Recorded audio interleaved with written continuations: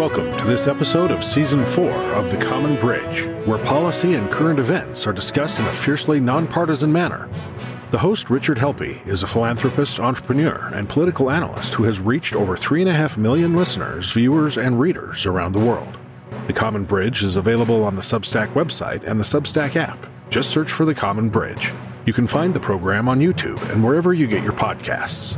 The Common Bridge draws guests and audiences from across the political spectrum, and we invite you to become a free or paid subscriber on your favorite medium. Hello and welcome to The Common Bridge. We have a great topic today that affects everybody, whether you know it or not, and that's the role of technology in our lives. The implications of technology as a means of wielding power or as a means of informing. What's the role of information, misinformation, and disinformation? And today, our guest from a trade association known as the Chamber of Progress, Mr. Adam Kovacevic.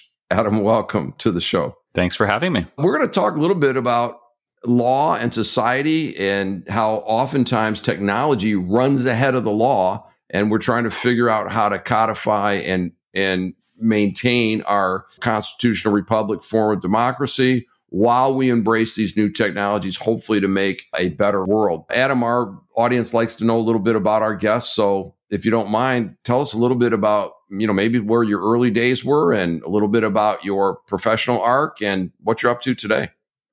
Sure. I grew up in Bakersfield, California. My dad's a farmer, but I did not get the farming genes. I came east for school and eventually ended up working on Capitol Hill for my local congressman. I got the political bug. And he was one of the founders of what were called the New Democrats, which were the kind of late 90s Clinton Gore era moderate Democrats. One of the things that they were really interested in was technology, promoting the U.S. tech industry. And that kind of opened my eyes to the tech industry, which was, nascent at that time and in its issues. And so since then, I've really spent my career at the intersection of politics and the technology industry. I ended up working a couple of years on Capitol Hill. And then I went to a small company called Google.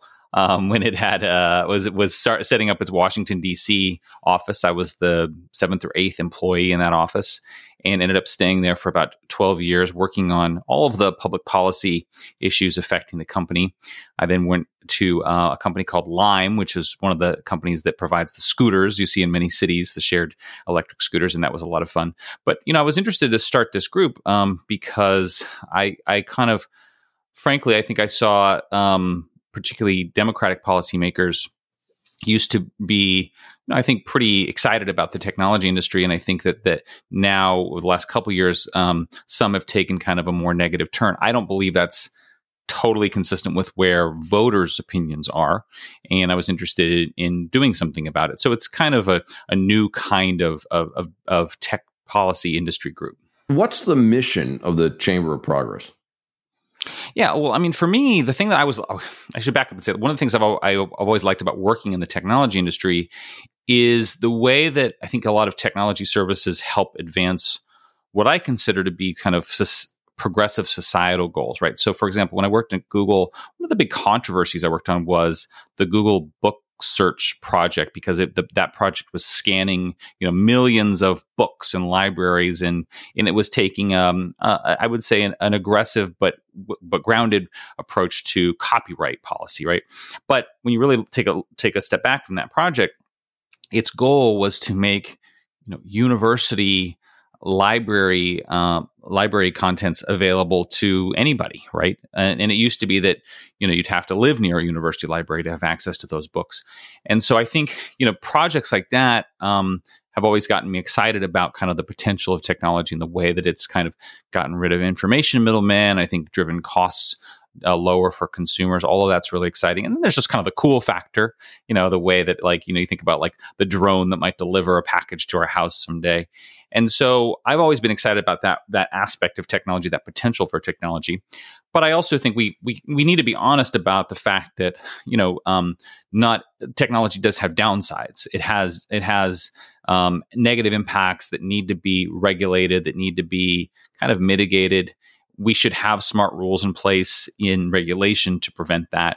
And we should also make sure that we have rules in place to make sure particularly the biggest companies operate responsibly and in the interest of consumers. So I think some traditional business groups might say no rules at all, kind of untrammeled free market, where we take a little bit different approach. I've been in the technology businesses for a long time, and in fact pioneered some of the things that became to be known as groupware and hoteling and telecommuting and those types of things. Obviously ancient history from those beginnings. But my observation was that we hadn't socialized those new technologies yet. Nobody knew how to behave politely. And I'm a perpetual optimist. I think we're getting there, but can imagine if you're a member of Congress that, all of a sudden people are doing things differently. And, what do we need to do about it? Maybe it's nothing, as you said, unfettered free enterprise, or maybe it's something like it needs to be centralized. And I think there's a lot of room between those poles. Where can our listeners, readers, and viewers find out more about your organization?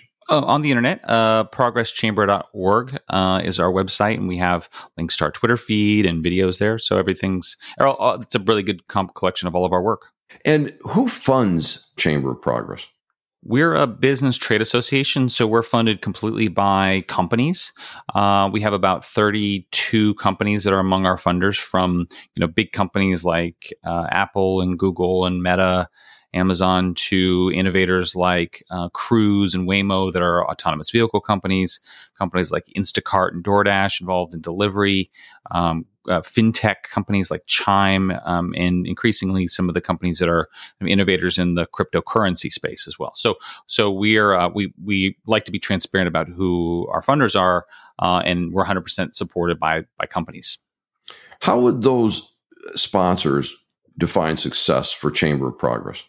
I think most of them, the way I like to think about it is that I think that technology as an industry is not yet being regulated maturely, by which I mean, I think technology had a kind of a long political honeymoon.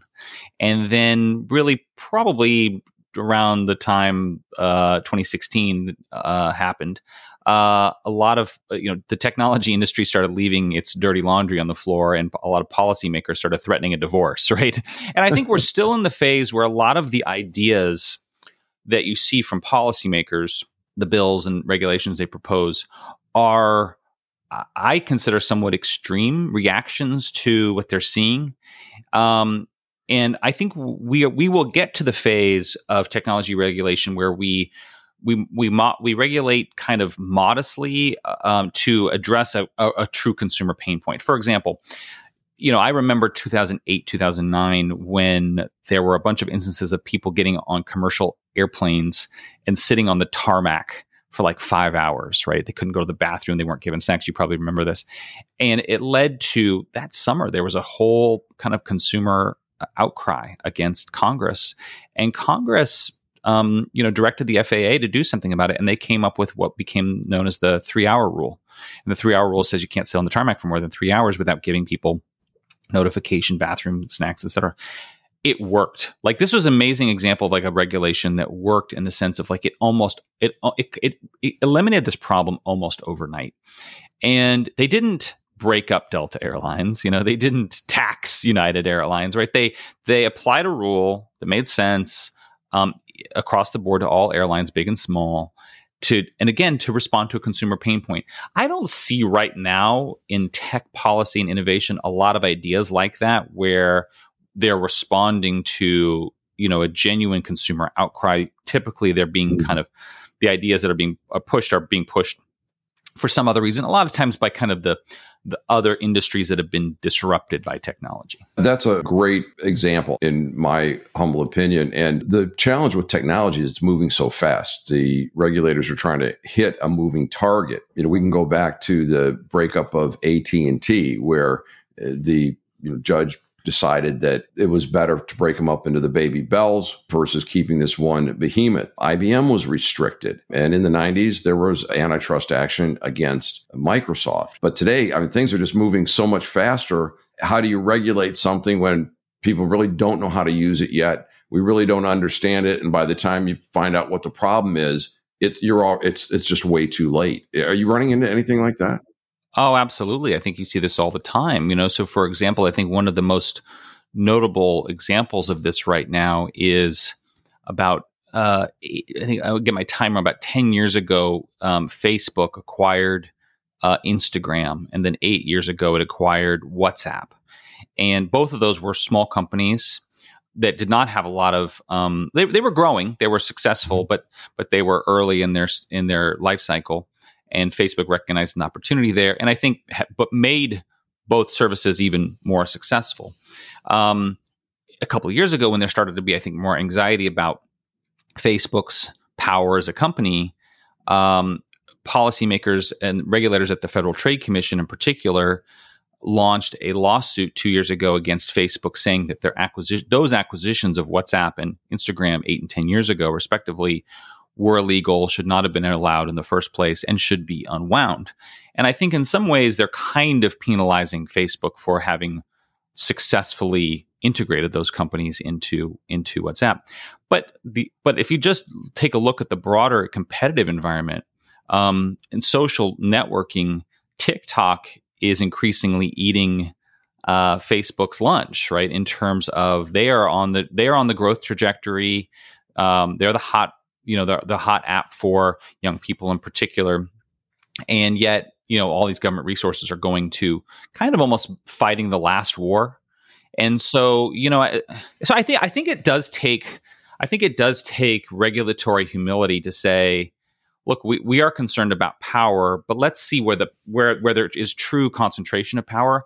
Social media, for example, I just think is so fickle, because every new generation of young people wants its own space. And so it's really hard for a social networking service to hold on to its kind of pole position culturally. And I think that's kind of why you see like this. So I think every day that goes on, this Federal Trade Commission suit against Facebook, now known as Meta, kind of just looks more and more outdated because of the rise of TikTok. So I think that's a good example. That's a fantastic example, and not without historical parallels. You think about television programming. My parents, since deceased, what time is something on versus, I don't think we'll ever go back to that. No, we'll never go back to that anymore. Yeah, that's right. My generation, it's time shifting, and now my children, it's like, TV, what do you care? We'll go get what we want when we want it, and totally. And I mean, it's funny because like we still have rules in place at the Federal Communications Commission about like how many newspapers you can own in a local state TV market, right, and how many broadcast stations you can own. And I understand that that's based in part on those services being broadcast over the air, and they're using government granted spectrum, so government has a stake in that. But you look at policies like that and you sort of think, well, it's not hard for people to find kind of a diversity of views anymore. One thing I'm curious about, why do you identify as a center-left organization? A great question. It's a little unusual, admittedly, but part of reason I was interested in doing that was because I've spent a lot of my career in Democratic politics, and I had this experience of seeing Democrats be excited about the technology industry for a long time, and then I think really after Trump got elected, I think many elected Democratic policymakers started taking a more negative turn, and in my view, most Democratic voters don't feel that way, don't feel that negative turn. But one of the things I think is true about politics today, and I think in some ways this is unfortunate, but I think it's also true, is that both parties are having kind of a debate within the party, right? Each party about how they handle something, right? And so that just as I think within the Republican Party, there's some kind of traditional free market voices versus more kind of a MAGA kind of nationalistic voice. I think that's also true within the Democratic Party when it comes to debates about technology and innovation. I think there's one strain of thought that sort of within the Democratic Party that tends to be very naturally suspicious of power, and that a view that sort of technology services must be predatory or hurting people kind of in the background without their knowledge. And then I think there's other views that, frankly, technology services make my life pretty much easier, more convenient. And I'm excited about kind of the opportunities that it brings. And so what I see now kind of in the political landscape is that it's really important to be part of kind of like that intra-party debate within the party. And I also frankly saw that there were other organizations like mine who were solely focused on Republicans. So admittedly, it's a choice that I think reflects kind of the political environment today for good or for ill. Good for you for being right upfront about where you stand, and probably good to find a center-right person. Even better, have you both on at the same time. Yeah, absolutely. For conversation, because these are universal communicators. And one of the things that you talk about on your website is digital opportunity for all. I can't overemphasize the need for that. And again, historical precedents. Rural electrification, universal phone service, that when we had landlines, there was always a base level of service so that everyone had a telephone so you wouldn't be cut off. And if you look what happened during the pandemic, schools were closed and some more wealthy districts, go ahead and work from home. No problem. They go into the private bedroom, they pop up their computer, they download Zoom. And you've got places that I'm very familiar with that there were no devices, no place to work, and no Wi-Fi in the home. And I believe that we need to open that digital connectivity so that we get everybody in. We can't have the technology haves and the technology have-nots. Absolutely. When you hear these stories about people, listening, going to the public library parking lot and parking their car outside just to be able to get, a portion of the library Wi-Fi signal so that they can apply for jobs or their kids can go to school. I mean, it kind of breaks your heart. And it does, I think, point out a need for significant investments in broadband access. The infrastructure bill that was passed last year in Congress definitely does that. You've seen states increasingly doing that. So we're big supporters of that. And I'm very optimistic. I do think that, it's interesting. So when I worked at Google, there was an interesting thing that happened where policymakers from other parts of the world and other parts of the country would come to the Google headquarters in Silicon Valley, and they would sort of say, well, how do we create our own Silicon Valley in, Ohio or Tennessee or whatever the case may be? And, there's always this kind of like pursuit of good jobs, better jobs. And the old playbook for that was like, let's, attract a company to bring its regional headquarters or warehouse here. And that will kind of draw workers here. And then that will lead to more tax revenue and better schools and so forth. With increasingly, the kind of remote work revolution, I think it means that, people like any city could become a tech city, could become an attractor of high tech jobs, but they're competing on something different, which is quality of life. So I think that's good I think that will be good. It has been good, and it will be good for kind of diversifying the gains of technology to more parts of the country so that more parts of the country can lay claim to being kind of beneficiaries of the tech economy. I think your first example about getting libraries from universities online is clearly a democratization of that information, and it's generally fairly high quality. At least there's citations. You can see who did the writing, how they did the research, and such, and make your own judgments. Those are some of the benefits, and of course there's many more. But what about the risks that we see? Things like the ability to track, and we've actually seen the ability to make a non-person out of people. Coordinated deplatforming, the ability to track and stop your car.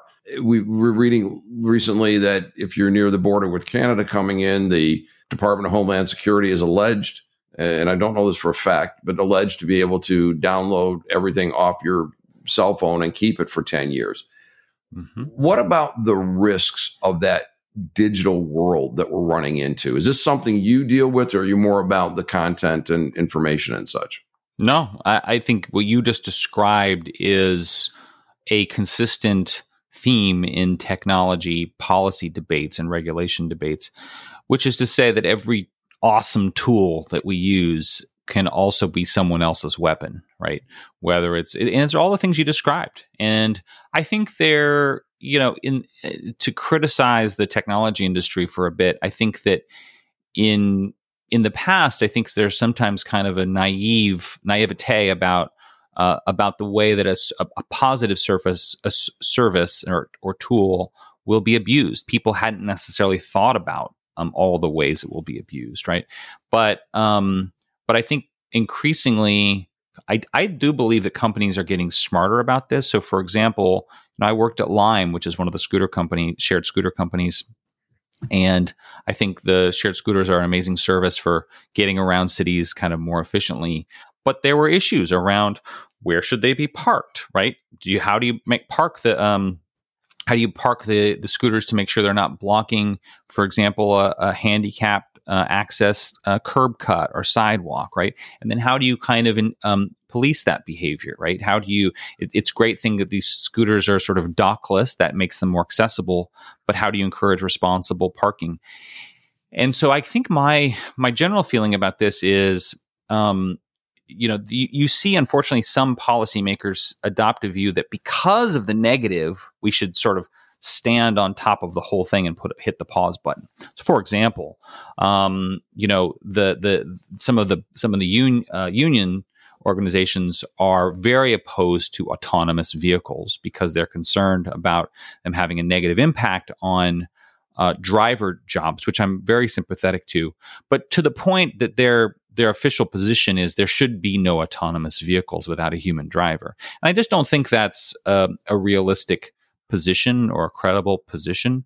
It would be much smarter, for example, to take an area like that and say, look, there's going to be this big transition, and there are going to be driving jobs that are affected. There are going to be new types of jobs that are going to be created. What can the government do to help train today's drivers, to fill new kinds of jobs that are going to be created? That's the responsible thing to do. And I think people might feel a little less anxious about it if they saw that government policy was kind of stepping in to help in that situation, right?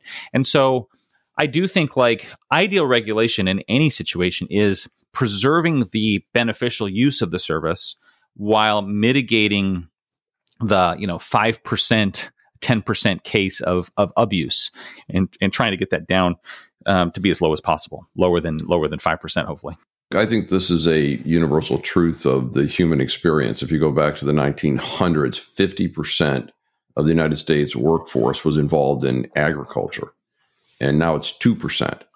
So from the view when mechanization was coming in, it would be, 48% of the people are going to be out of work. And clearly that didn't happen. And when you think about automobiles, and I'm a proud native Detroiter, all right, so seen a lot of this. What we really did is we took the horse and buggy model, the stable behind your house. No, now it's a garage behind your house. You've got a hitching post. No, you got a parking space. You own the horse. You feed the horse. Now you own the car. You maintain, you insure, and you store the car. We're going to a new place. And I've spoken to a number of people that are in the automobile industry, segments of the population, folks that have disabilities, movement restrictions, and the like, being able to call up a vehicle that they need when they want it versus having to maintain, store, and insure one. It's going to be a much better transportation, and another role for big tech. Waze or, Google Maps right now telling you where the traffic jams are, the cars are going to know where the other cars are. All right. So I think we're going to a new place. There will be disruption. And I don't think anybody could really say, what are those new jobs going to be? But they'll be out there doing something. Yep, that's right. So the political pressure for a party in power to use or misuse some of the information. So Facebook/Meta can be pressured to throttle a story. We saw that happen in the last presidential election cycle. We had a pandemic, and there was some good information put out. And also there were a number of impeccably qualified people who were kicked off Twitter, and they ultimately ended up being right. So how do we rein in the instincts of those in power from wielding that power in an unhealthy way through the technology? Yeah. Look, I think this question about content moderation and how the big tech platforms engage in content moderation, they're using their editorial judgment, is probably one of the biggest central issues in tech policy debate right now, and I think it's largely influenced by the partisan divide too, particularly around speech. And so, it's interesting. I think that a fair amount of activity, a fair amount of what policymakers talk about when it comes to the tech platforms now is what some people call jawboning, which is policymakers using their bully pulpit to try to push Facebook or YouTube or Twitter to take down or not take down certain types of content, right? So they're actually appealing and putting pressure on the companies themselves. And this question of like how the services engage in content moderation has just become harder and harder. And there are whole departments within each of the companies that are typically called trust and safety. And what I think people don't totally understand about them is, all of these services all remove content that is clearly illegal, right? So child pornography is clearly illegal. Services work actively to remove that through a combination of human review and algorithms. But then there's a whole category of speech that is not illegal, but which raises questions. And I think all of the platforms have all started, from a freedom of expression baseline, right? They want to allow as much speech on their platform as possible from varying views, right? But then you get into these situations that just challenge that norm. And so you think, example, like the Tide Pod Challenge, right? Where people were swallowing Tide Pods, right? And it's free speech, but it's also dangerous, right? Or you think about somebody doxing somebody. If I had a dispute from you and I go into YouTube and I post your home address and I say, send a bunch of, fake packages to your house or whatever, that's legal. That's legal speech. But most of the platforms have adopted a whole range of policies to deal with these situations where it's speech that's lawful but awful. And awful, of course, is in the eye of the beholder, right? What's one person's awful might be another person's, perfectly acceptable. And there's no pleasing everyone. But I will say, I think that, the last couple years have just tested that, right? In the sense of like Trump, COVID, and January 6th, right? I mean, never before have we seen an insurrection on the Capitol, right? And so I think it's the kind of situation where, if you're Twitter or Facebook and you have kind of this norm of, okay, we let people use our services to express themselves, then they have to ask themselves the question, well, are we comfortable with people using our service to broadcast their, ransacking of the Capitol building? And I think not all of them are, right? Or comfortable with, allowing Trump on. And I know it's hard because I think that, when people see, Twitter kicking off Trump, it tends to kind of reinforce, I think, in many Republicans, conservatives' eyes, like this sense of like, big tech, coastal elites kind of, ganging up to suppress our views. But, these are private services. They can allow whatever they want. And I think for them to make the choice that like, okay, we draw the line at, people using our platform for insurrection, I think is it's a reasonable choice for them to make. Other services might make the choice differently. But this is why this is one of the most, contentious areas right now, which is sort of this content moderation question. It is. And I know one thing that did trouble me when Jen Psaki was the press secretary for President Biden and just came around and said, yeah, we send things over to Meta and tell them that we think this is a problem. And that's where I get concerned, is about people in power. And as far as the former president, 3 a.m. tweets while he's sitting on the throne, sending out stuff, I was kind of like, yeah, here it comes again. Part of me, it's like, go ahead and do it. Show people who you are and let people decide. Let people decide, yeah. Yeah, because I think that a lot of what we've seen going on is really making him something of a mythical creature. And, you get into, the enemy of my friend is my enemy. And I think it's just driving the divide unintentionally. And I'm more of the kind of guy like, hey, just put it out there and let people be seen. And then we had, of course, Sam Harris said, it admitted conspiracy to withhold a factual story about things that would be potentially damaging to President Biden vis-a-vis bribes and things through his son. Then after the election, it was true. I'm not sure if that's really more of a technology question or a freedom of the press question, but it's out there. Could they have affected it as well, absent the tech platforms? Yeah, and I think that's why these are hard questions, right? So, for example, and I think there's a little bit of a tendency to kind of be informed by the last controversy, right? So, after 2016, there was a lot of efforts by the platforms to say we're going to work extra hard to make sure that the Russians can't kind of infiltrate our systems like I think they did before. But maybe that makes them a little bit blind to the new threat, right? And I do think that there's hard questions. I mean, for example, I think one of the things, frankly, some of the platforms have said that in the early days of even COVID, that they made certain decisions about blocking or even labeling tweets or posts that they wouldn't do today, right? That with the benefit of kind of hindsight, and that's kind of what's often hard about content moderation is that the services know how to deal with kind of the established issue, but the novel issue is sometimes challenging, and I think by the company's own admission, sometimes they get the balance wrong, and so it's just that we now see kind of new questions come up in this area of content moderation all the time, and I think that's what makes it challenging. Indeed, and it's the weaponization of the technology I wrote about this in my most recent column about narrative versus news, and so much of our consumers of news look at an article and skip over the fact that the source is people close to the matter or a confidential person that has subject matter knowledge. It's tell us what you're talking about and let people make that decision. And then also there needs to be, that counter narrative so that people can sort that out. But we've now divided into these camps of affirmation programming on the right, affirmation programming on the left.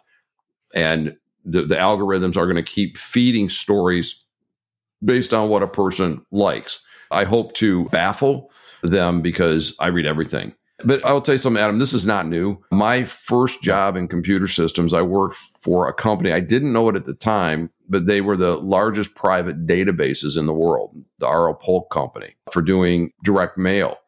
And what we could gather about a person was, astonishing. We were getting, auto registration lists and census tract information and magazine subscriptions, and we could build a profile on a person. A data broker of its day. It was a data broker. I mean, that's exactly what. I mean, an automotive company would come in, Ford Motors introducing a new Mustang, and they'd say, they wanted to target, people driving a Camaro that are in census tracts with income over this, that also subscribe to these kind of magazines. And we would write an algorithm to go find these folks. And it was data mining that was being done, but with not nearly the technology power that we have today, because back then it was pretty easy to get erased. But today, I'm wondering what about young people that are recording their every move on social media.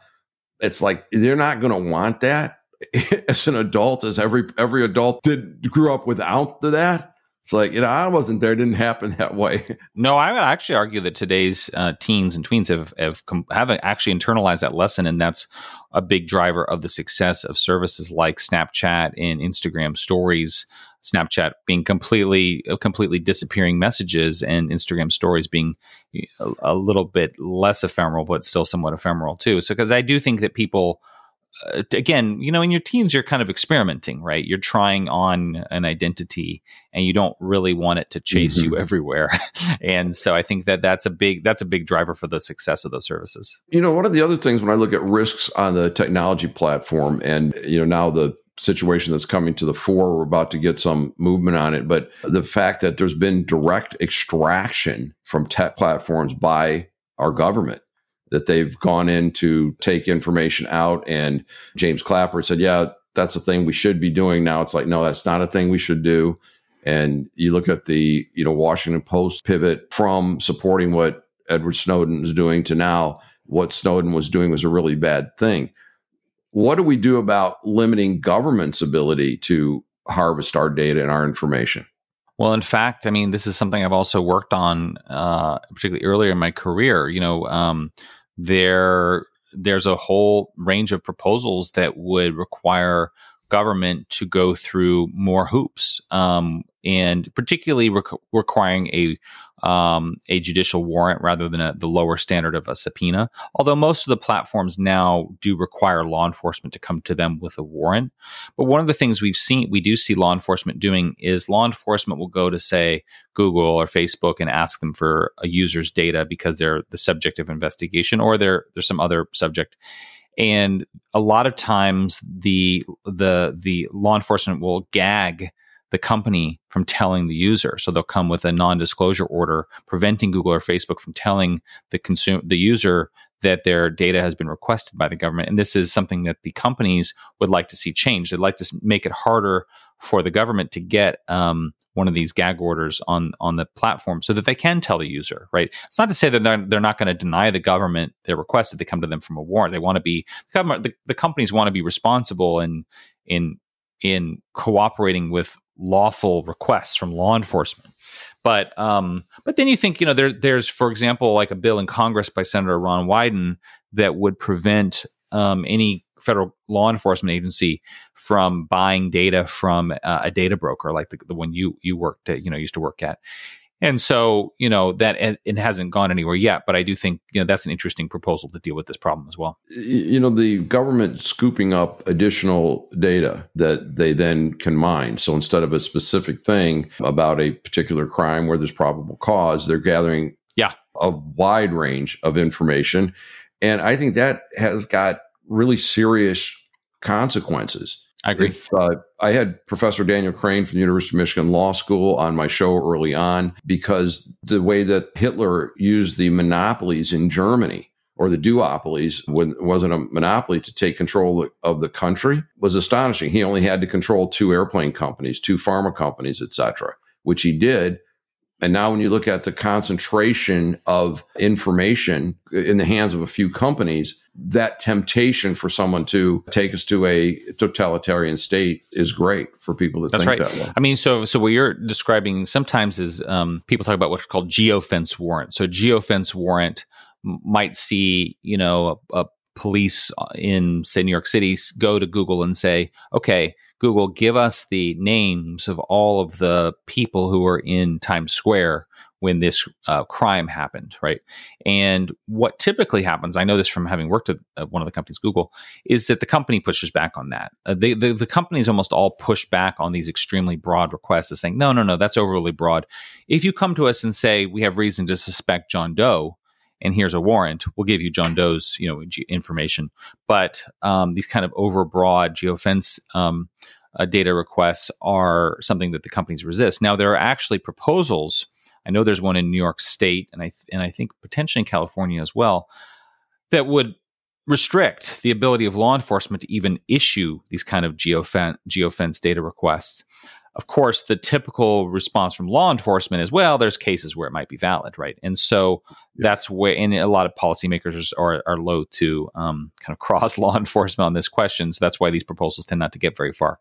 But that's definitely something that has been part of the tech policy debate. Indeed, and I know that our military has artificial intelligence and big data systems that they've been using to track terrorists, and sometimes it's as little as metadata. But I know that our predictive analytics that'll say we're going to get this person we're tracking in 2 weeks' time is going to be in this village, and without an entourage, that gives us an opportunity for a drone strike.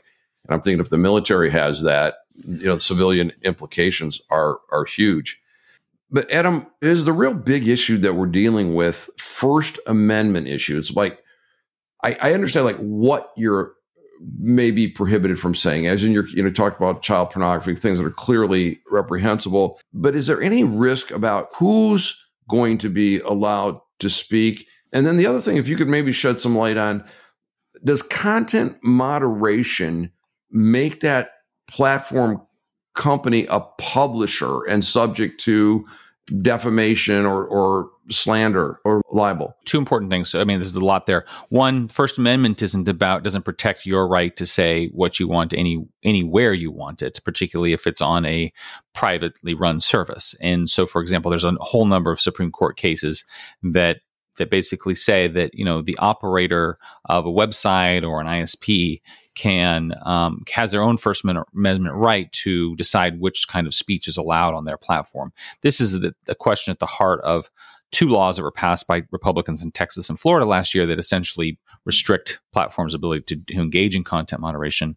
I hope and I predict that the platforms will ultimately win those cases at the Supreme Court, because the Supreme Court generally has recognized that frankly, there's a long tradition of, even from the bake shop case, right? The gay marriage bake shop case, that recognizes like companies have their own First Amendment rights, and whether you disagree with that or not, that's established Supreme Court precedent. The Hobby Lobby case, for example, and so I think that will eventually uphold the rights of Google, Facebook, Twitter to moderate content as they see fit, and will strike down those laws.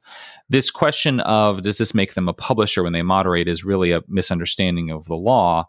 People say, people sometimes look at something like Section 230 of the Communications Decency Act and suggest that if they engage in content moderation, then they lose their liability protection.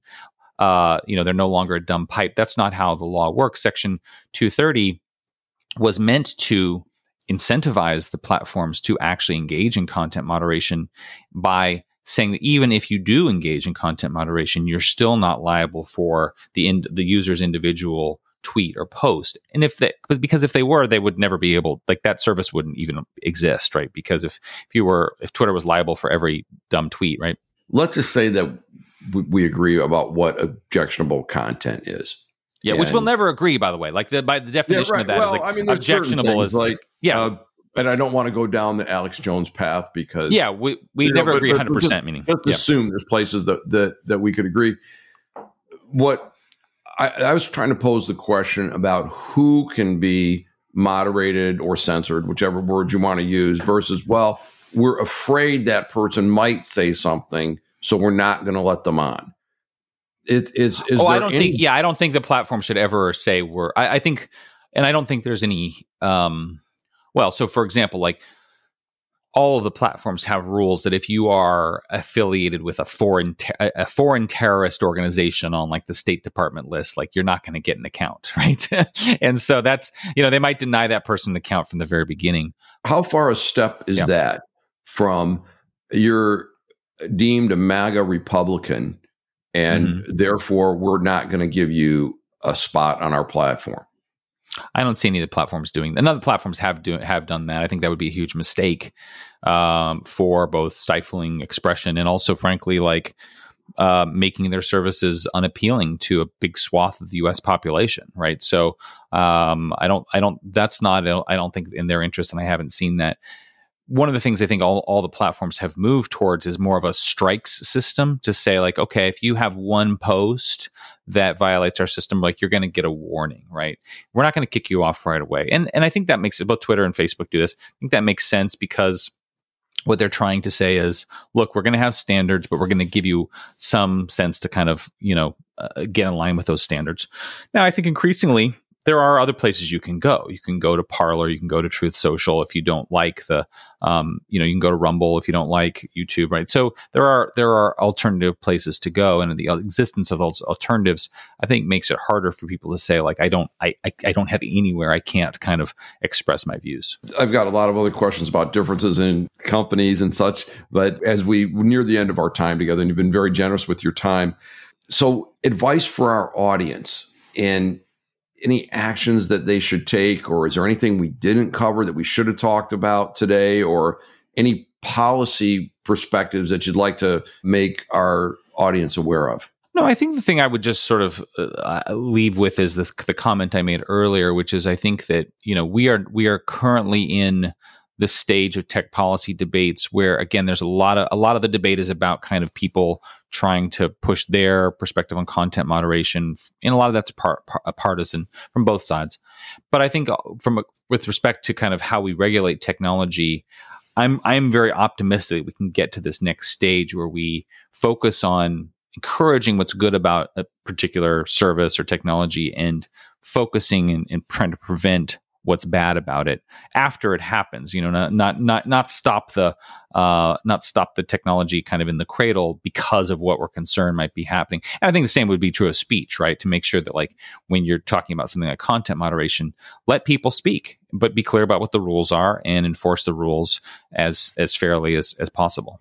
And kind of avoiding the tech equivalent of book burning, so nobody hears or sees from that author. Yeah, I think that would be a mistake, because I think the fact is, like, one of the things that's great about the internet is the ability to get to all this stuff. That doesn't mean like any individual companies have to have an obligation. The New York Times doesn't have to publish my letter to the editor, right? Like, I'm not being censored by them not publishing my letter to the editor, right? But the point is, like, what's great about the internet overall is you can pretty much, find anything you're looking for. Right. It's peer-to-peer communication, and we're crushing hierarchies because of the technology. Yet, as we saw early on, on the internet, no one knows you're a dog.